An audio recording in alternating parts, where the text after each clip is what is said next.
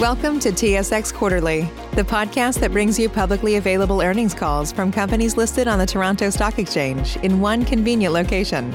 Gone are the days of looking through confusing websites. You'll find the important information right here.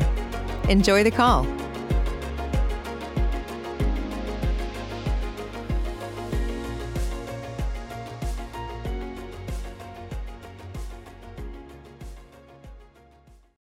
Good morning and welcome to WildBrain's fiscal 2021 first quarter earnings call. All lines have been placed on mute to prevent any background noise. After the speaker's remarks, there will be a question and answer session. To ask a question during that time, please press star then 1 on your telephone keypad. If you would like to withdraw your question, press the pound key. I'd now like to turn the call over to Nancy Chan-Palmatier, Director, Investor Relations at WildBrain. You may begin your conference. Thank you, operator, and thank you everyone for joining us today. Speaking on the call today are Eric Ellenbogen, our CEO, Aaron Ames, our CFO, and Josh Sherba, our President. Also with us and available during the question and answer session is Danielle Neath, our EVP of Finance and Chief Accounting Officer. First, we have some standard cautionary statements. The matters discussed on this call include forward-looking statements under applicable securities laws with respect to WildBrain, including but not limited to statements regarding future deals and investments by the company, the impacts of COVID-19 on the company and its business, the business strategies and operational activities of the company, the markets and industries in which the company operates, and the future financial and operating performance of the company. Such statements are based on information currently available and are subject to a number of risks and uncertainties.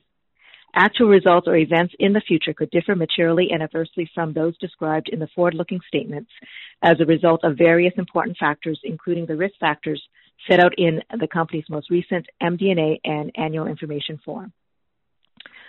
Please note that all currency numbers are in Canadian dollars. For the question and answer session that will follow, we ask that each analyst keep to one question with one follow-up so that everyone has a chance to ask questions. If you would like to ask an additional question, please rejoin the queue.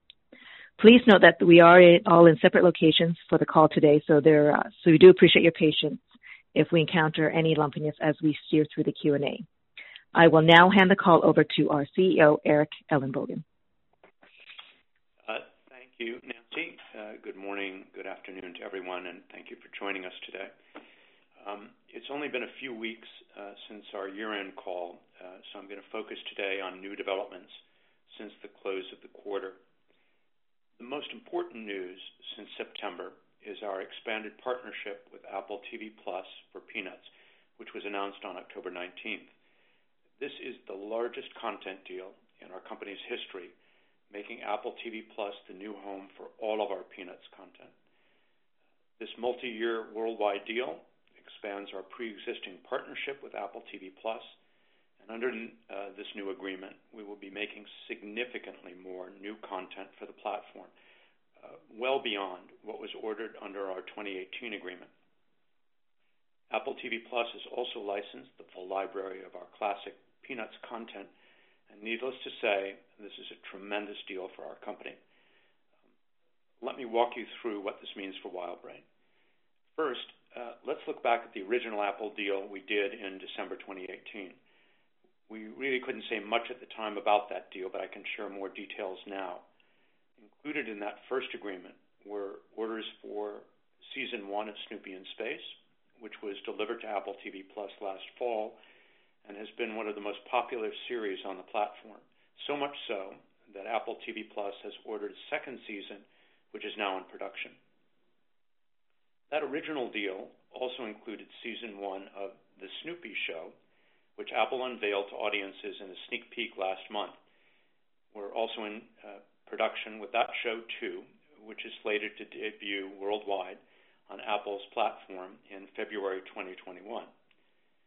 And the original deal also included orders for multiple new family specials to mark Mother's Day, Earth Day, New Year's Eve, and back to school.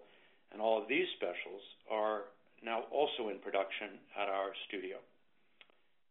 Let's take a look at the expanded partnership, which was just announced. It includes first, more new original Peanuts series, introducing a whole new generation to Snoopy, Woodstock, Charlie Brown, and the gang. Second, a number of additional new family specials beyond those already in production. Third, a new 70th anniversary Peanuts documentary, which we're co-producing with Ron Howard's Imagine Documentaries. And finally, other new large projects as well over the term of this expanded agreement. In addition to this extensive slate of new content, Apple TV Plus has also licensed our full library of classic Peanuts content, including the beloved Halloween, Thanksgiving, and Christmas specials. These specials are some of the most popular TV shows ever made. They have consistently enjoyed strong ratings for 50 years, and we're thrilled that Apple is making them available for free viewing to everyone during the holiday season. All of our Peanuts content will be available on Apple TV Plus through apps and websites worldwide on just about any web-enabled device, including Apple iPhones and iPads, as well as devices from other manufacturers such as smart TVs, computers, tablets, and smartphones. Through Apple TV Plus, audiences around the world, including most who actually never seen Peanuts content on TV, will be able to immerse themselves in our new shows and the classic specials whenever and wherever they like on any device. The anticipated reach of this global deal is well beyond anything previously achieved. This partnership will significantly amplify exposure for the Peanuts brand for many years to come, which we firmly believe will drive significant growth for our global consumer products business. Peanuts is a top 10 character brand at retail, where it enjoys success across virtually every product category. The franchise is now celebrating its 70th anniversary and has secured dozens of new consumer products licenses driven by this milestone. Many of these agreements were brokered by our wholly owned licensing agency, WildBrain CPLG, exemplifying the collaboration we're implementing across our company. As we reach new audiences and new generations of kids through Apple TV Plus, not only do we expect the existing Peanuts licensing business to grow, we also expect it to expand in underdeveloped merchandising categories, particularly in the kids demographic. The importance of this partnership for WildBrain cannot be overstated. It reflects a long-term commitment for new Peanuts content from a leading global media platform. It also elevates our creative profile to an entirely new level. It secures our production pipeline for years to come, providing visibility on our future earnings, and it will drive meaningful growth in our consumer products business. And that's just Peanuts. As we activate more and more brands from our deep IP portfolio, there'll be lots more news to come. I'd like to now invite Josh Scherba, our president, to provide some color on the shifts we're seeing in content demand and how premium content deals such as this one play out in our earnings. Josh? Thank you, Eric. As we've discussed on previous calls, a priority for our content business over the last few years has been rebuilding our creative pipeline to align with an industry shift towards global deals for premium content. Our Apple TV Plus partnership on Peanuts is a perfect example. The growth we've seen in our content business over the past 2 quarters reflects this dynamic, as bigger projects, such as the Peanuts content from the first Apple deal, ramped up to full run rate. This has also been a creative magnet unlike any our company has ever seen. The prospect of working on an iconic animation property like Peanuts attracts top talent to our studio, thereby establishing a virtuous cycle, which will reignite other key IP from our vast portfolio of famous brands. As Eric noted, this is just Peanuts. As we look across the rest of our portfolio and continue to activate the significant IP we have, we expect to layer on more and more large deals to meet the rising demand for premium content. These deals often incorporate library titles. We saw this with the Apple deal, and similarly, when Netflix recently ordered a new original Johnny Test series, they also licensed worldwide rights to the show's full back catalog. So, not only are we reigniting key IP through premium original productions, we are often also able to license our library content to the same platforms, thereby driving larger overall deal value. To better reflect these shifts, we've decided as of this quarter to combine reporting of production and distribution into one revenue line in our financial results. This consolidation reflects industry trends that we're seeing. It's how we're managing our IP, and it reflects the consolidated nature of the transactions we're entering into with global SVODs and other distribution channels. This is also in line with the integrated management of our business and reflects industry practice. Premium content deals are the way forward for WildBrain. They are a trigger for reactivating IP in our 360-degree strategy. As you have seen over the last year or so, while we are making fewer content announcements than we have in the past, the announcements we do make are highly meaningful to our production, distribution, and consumer products businesses, and to growing our earnings base. With that, I'll hand the call back to Eric. Thanks, Josh. Turning now to our AVOD business, WildBrain Spark continues to have one of the largest and most engaged global audiences in the kids and family space, with 62.4 billion minutes of videos watched this quarter, which is up 14% versus Q1 2020. The duration of views is also increasing, which is a key attribute for monetization. On average, the duration of views on Spark are 15% longer than the average on YouTube in the kids genre. Each view on our platform averaged 6 minutes in Q1, up 27% from Q1 2020. While COVID-19 and changes on YouTube have negatively impacted advertising sales in the short term, we're encouraged by sequential growth in revenue for Q1, which is up 37% compared to Q4. In fact, we've seen improvement every month, starting with July and continuing into October. Overall, the trends we highlighted last quarter have continued, and there are positive indicators across the advertising industry. The digital advertising market started to pick up in Q1, particularly as COVID lockdowns eased and we came out of the summer and started the run-up to Christmas.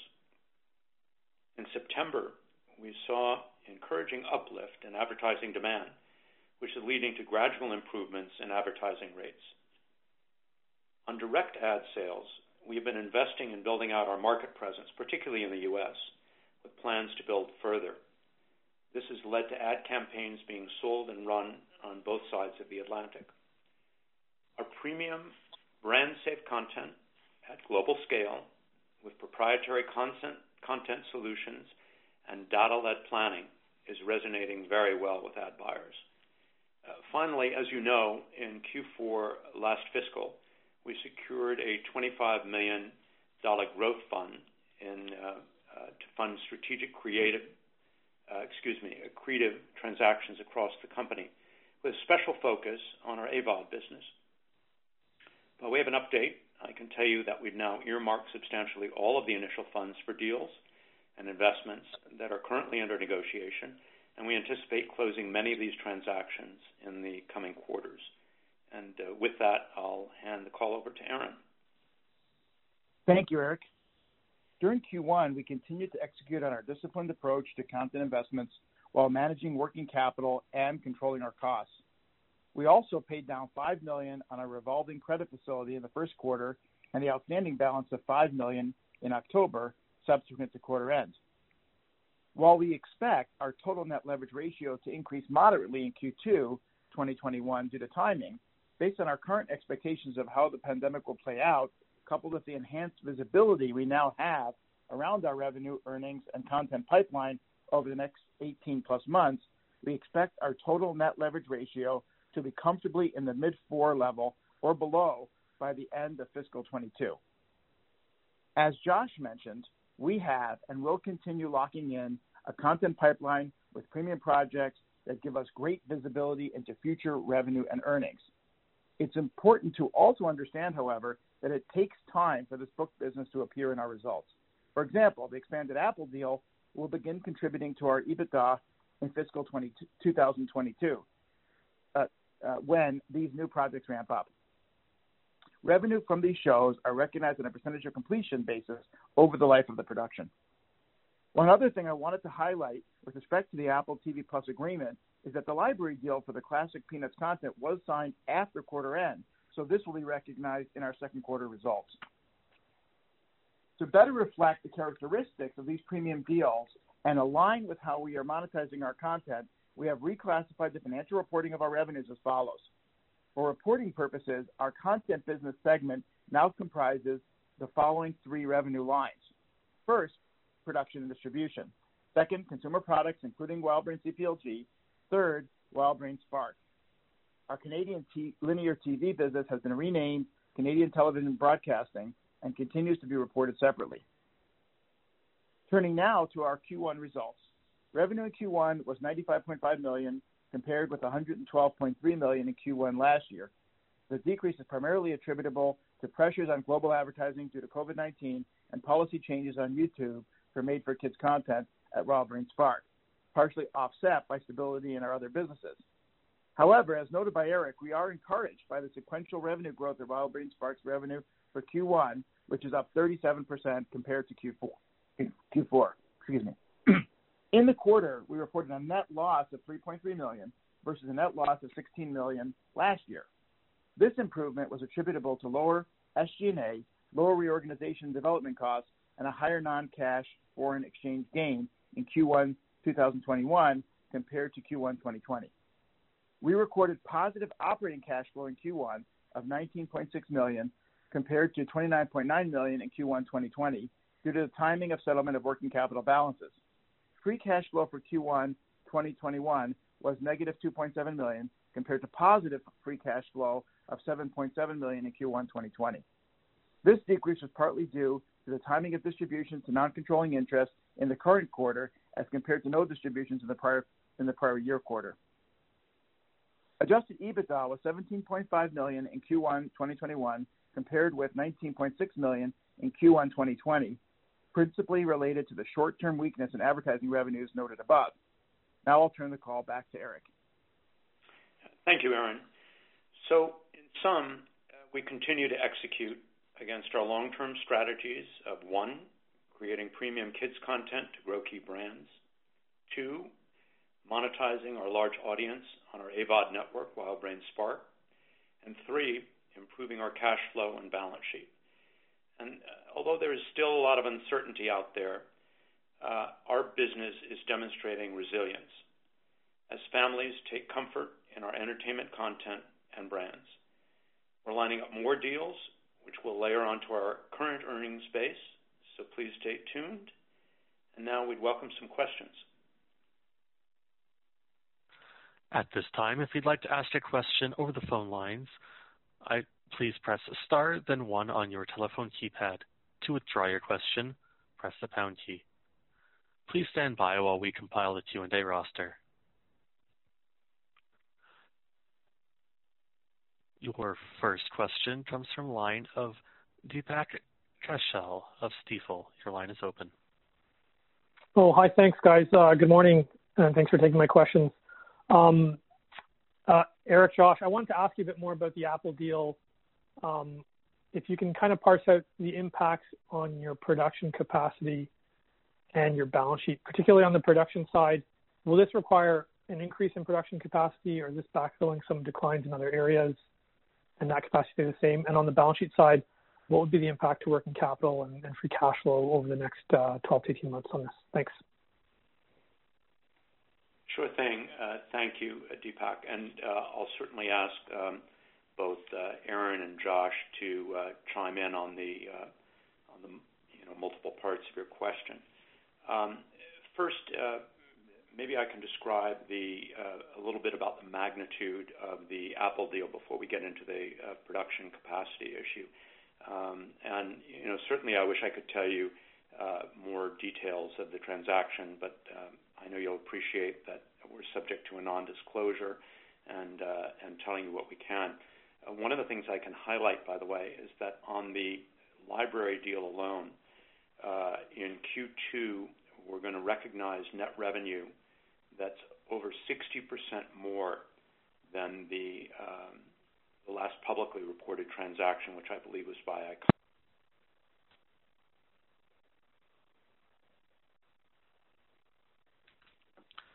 There has been an unexpected disconnection by that speaker. One moment, please.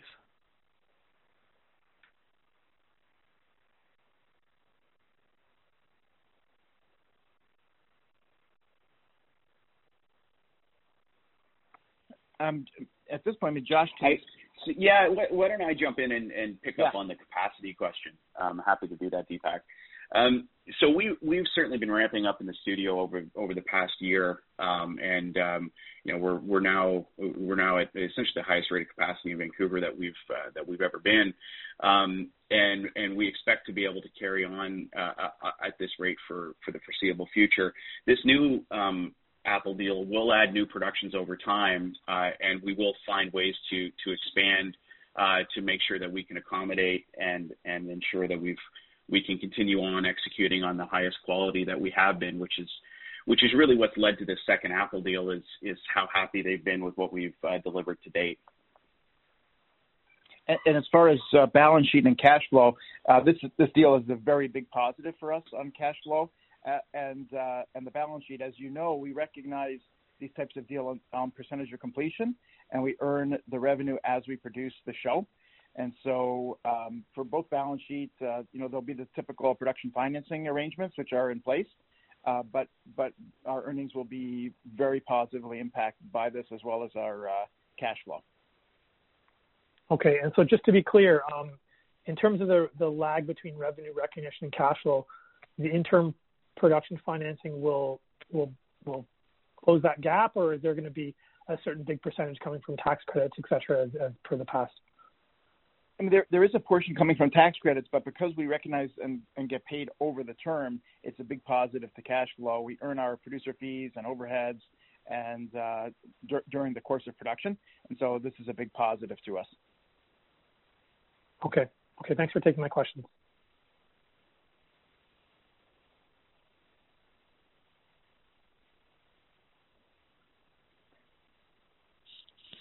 Operator, do you want to introduce the next caller?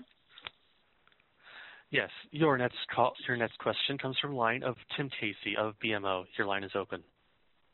Yeah, three for me. I was wondering if hopefully Eric's back on the call. He was talking about reporting a big jump in revenues in Q2. Maybe if you could just finish that thought.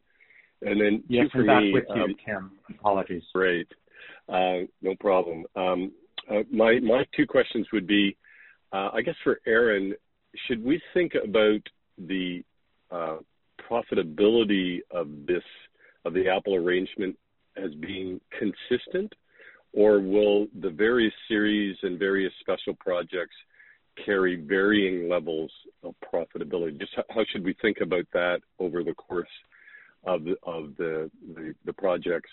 And on WildBrain Spark, I appreciate that the sequential. There's been some sequential gains in the revenue profile, but maybe if you could talk prospectively going forward for the rest of maybe this fiscal, how you think the trend lines that you're going to report in that business in the face of expanded viewership, but an uneven ad market. How should we think about the revenue profile there? Thanks.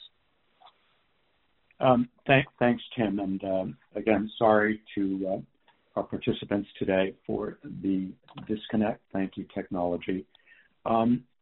So let me share this question with Aaron and first go back to your first question, which was about the increase that we will be enjoying in Q2 with the recognition of net revenue. As you know, just in accounting policy, we'll be aggregating the entire value of that license in Q2, which is a multi-year license. What we can say, though, is that it's going to be on the order of 60% more than what was last publicly reported in the transaction between Iconics and ABC Television in 2014. That's a matter of public record, and that's why we can share that with you today. As to the sort of specifics around margin and profitability of the various content that we're producing, let me have Aaron and Josh address that particular question at what's happening at our studio and what it means for our company. Yeah, so I'll touch on first, Tim, your question on the production revenue. Yeah, so this deal would be similar to the continuation of the types of projects we've been working on with Apple TV Plus already. So we expect a similar profile with respect to the margin and revenue. So that's your first question. Your other question on Spark. I mean, we expect to continue to see a pretty significant improvement, sequential improvement quarter over quarter in this quarter. This quarter is a bigger quarter because it is the Christmas season, and so we will get benefit for that. But as we continue to get out there on direct ad sales, which I know we've been discussing over the last quarter, that we are making an investment in our direct ad sales, that also will help us continue to monetize against Spark and continue to see pretty significant improvement, sequential improvement. Thanks for that. Eric, can you spare us all the effort of Googling October 2014 and Iconics? What was the number they reported? Yeah, I can share that with you. They reported 17 million. We Googled it. That's how we found out.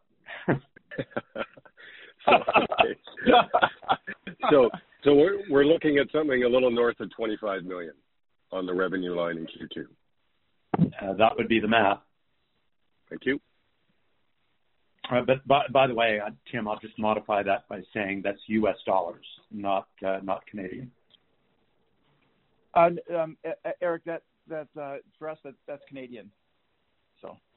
No, but the Iconics deal was U.S. dollars. That's right. The Iconics deal is U.S. dollars. Yes.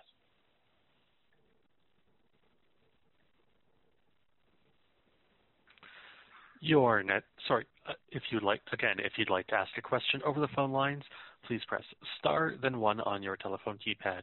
Your next question comes from the line of Drew McReynolds of RBC. Your line is open. Thanks very much. Good morning. 2 for me. Maybe for you, Eric, on the IP front, we saw with Entertainment One, for example, with Peppa Pig, which I kind of view in the same category as Peanuts, just hit it out of the park, and it looks like you're gaining kind of equal success here with Peanuts. But then they took a couple of their other pieces of IP and over a 2 or 3, 4 year period really built those up.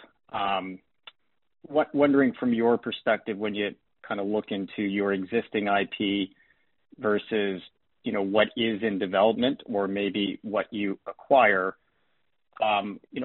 where does that stand? In other words, have you identified the piece of IP that could kind of hit these same levels that you're doing with Peanuts currently? Great. Thank you, Drew. So first, I appreciate the comparison to Peppa Pig, but I also wonder if we'll know about Peppa 70 years hence. Peanuts is frankly a bit of a unicorn in the character business. An incredible legacy, sort of sustained content production, which paused many years ago, and we're now accelerating to a brand new level, and always has had a remarkable consumer products business on a global basis. So I think in some ways it defies comparison.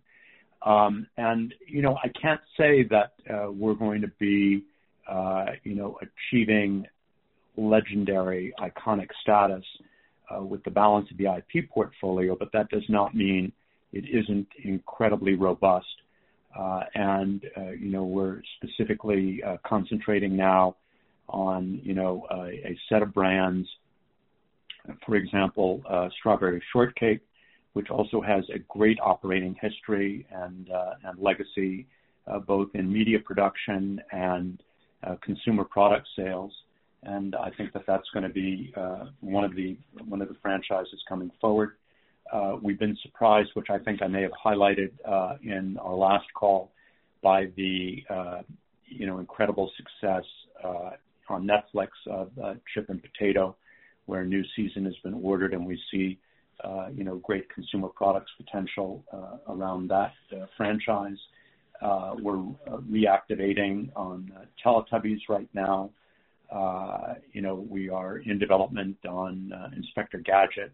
I think we announced a development project around Green Hornet, an acquired property, as opposed to one that resides in our library. So, I'm loath to sort of predict levels of success and try and compare them against Peanuts. What I do know is that the content pipeline has been, we have a lot of visibility on it right now. And I'm, incredibly encouraged by what we're doing on the creative development side and how we're going to be rolling these properties out, very carefully in order to kind of achieve, a evergreen status that Peanuts enjoys. So I'm happy to take a follow-up on that, but that's generally how I would characterize it. No, that list is helpful, and that's good context. Thank you. Just a follow up maybe for Aaron on the balance sheet target that you put out there. Can you just thematically talk about EBITDA growth versus free cash flow generation in arriving at that target? Thank you. Yeah, sure. Happy to. So look, because of this deal and the other deals that we have been working on, we have very good visibility on how the next sort of 8 quarters looks, and therefore, from a baseline perspective, we feel comfortable with the with that target that we were giving for the end of our fiscal 22. Of course, there are other things that we're working on that we expect to further improve it, but this is what we have specifically visibility into. As far as cash flow, I think our cash flow profile will be improved as well, given that these types of deals, including the Peanuts deal, as I had mentioned before, are positive to us from a cash flow perspective and a balance sheet perspective. Okay, so it's kind of a combination of both free cash flow and EBITDA growth to kind of square you up on that. Yes, and again, that doesn't really include other things that we're working on.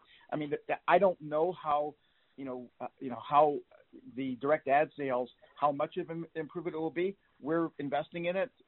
It's a big focus of ours. Could do quite a bit better than what's currently in our baseline model. Great. Understood. Thank you. Once again, if you'd like to ask a question over the phone lines, please press star, then 1 on your telephone keypad. Your next question comes from the line of Jeff Fan of Scotiabank. Your line is open. Thank you. Good morning, and thanks for taking my question. Just a couple. First, Eric, I think you talked about Spark advertising rates improving. Wondering if you can elaborate on that a little bit, and maybe also give us a little bit of an update on how direct sales is doing, and if there's anything to share regarding direct CPM versus some of your prior CPMs pre the YouTube policy change, and maybe you can talk about what percentage of your views, because your views still growing very strongly. Just wondering what percentage of your views that you think you can monetize through the direct method. And the second question is related to your comment about the growth fund earmarked for investments. Wondering if you can just elaborate a little bit on the nature of some of these investments that we expect to see. Thanks. Good morning. Thanks, Jeff, for your question. So let me kind of give an overview of the shape of the recovery. So first, for those of you who've been focused on this, you'll know that in the period between the Made for Kids policy change at YouTube and the COVID impacts, and that was from early January through middle of March. We saw ad rates beginning to recover significantly as advertisers adjusted their spend. The migration, frankly, between linear and digital, our rapidly, vastly increasing audience during the COVID period, which has leveled out to more normal levels, and how the YouTube ecosystem and algorithms were adjusted to the MFK changes. So again, when COVID hit, we saw a big uplift in viewing, but also a contraction in ad spend. It's really a factor of the digital ad commitments being the easiest to pull, but they also come back when consumer and advertising sentiment shifts. So since July, we've been seeing a couple of things, really a reversal in two ways. One, improving CPMs or advertising rates, and that really has a lot to do with that algorithm adjustment at YouTube, which I referenced. And also, we're enjoying new optimization trials for ad placement that we're doing on our networks, and those are also contributing to results, and also just seeing more ad placements. In a more general way, and this is really a more macroeconomic factor, market sentiment is that a lot of the budgets that were pulled, like travel and so forth, have been reprioritized in the second half to entertainment and toys, and we're seeing a pickup as well in those categories in the run up to the holidays. So the ad dollars are flowing back. That's the good news. One of the things that I can more generally say is that the nature of ad placement on YouTube has changed meaningfully with Made for Kids. Since targeting is no longer taking place, it really emphasizes the contextual sale and also selling directly by our own ad sales force, which is one of the things that you asked about. And that effort is going, pretty well. So we're getting good visibility there, just in terms of the recovery of the market, and presuming this trajectory and the compounded increases, I'd say we're pretty optimistic. The audience continues to grow, watch time grows, and while I can't give you a precise number, we will be the full beneficiary of those changes, in particular with our data tools and direct ad sales and campaigns that we're doing. We've launched a number of very successful digital-first campaigns for toy companies, we're sort of the leading edge of the change in market perception around where advertising is effective. Was there a second part of the question? Allow me to address that as well. Yeah, the other part, I think you've sort of addressed it, but it was really as you go to the more direct sales route, wondering if you think you can monetize through the direct channel all of the same views that you were monetizing before under a more, under YouTube's algo.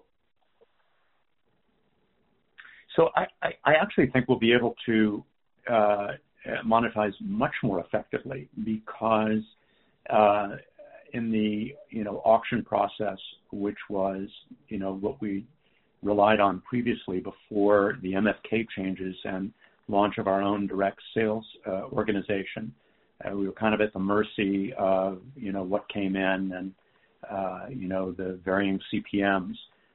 And we couldn't offer really a bespoke program to advertisers, consumer product companies, etc. One of the other things that we're seeing and benefiting by considerably is believe it or not, the advent of smart TVs and penetration of those devices in the market. I'm sure when you turn on your own smart TV, you'll see the dozen tiles come up of Netflix and Apple TV Plus and HBO Max. And one of those is YouTube. And so what's happening is the views are migrating from, iPads and other display devices onto the big screen. And what that's meant is co-viewing in almost every case. And that opens up, the tremendous market of parent and caregiver demographics and consumer products. So that's really, one of the things that I think we're going to benefit by. And the advertisers, are choosing to go direct. They want to, get in front of our content specifically, which is curated and safe. They are very sensitive to, content and audience and the curation factor. They want to know where their ads are placed, and that really is drawing premium rates, which is getting to this targeted audience. So we're going direct, and we're tapping into that branded ad market.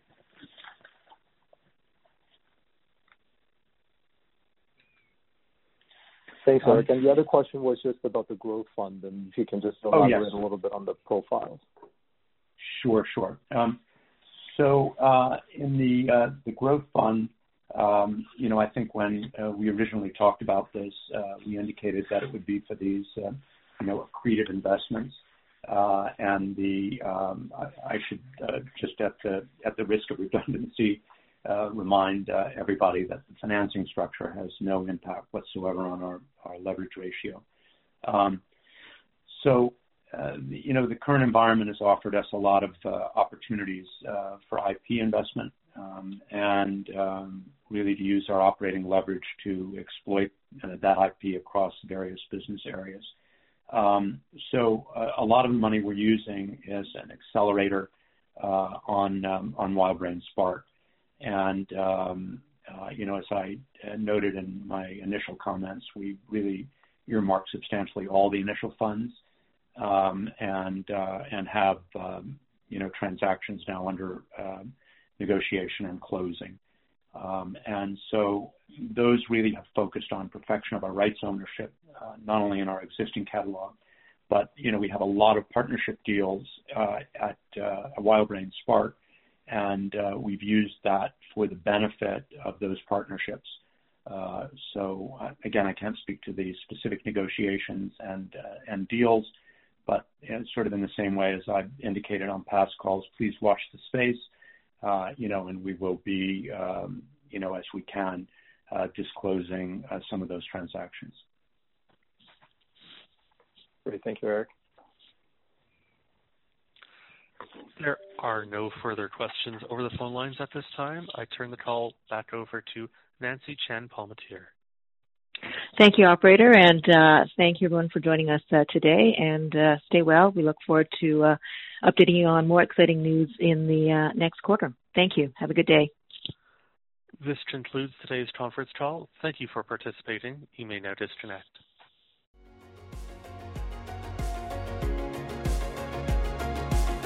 Thank you for listening to TSX Quarterly. If you enjoyed the cast, remember to leave a good rating. And remember, for any additional inquiries, please consult the company's investor relations section on their website. See you next time.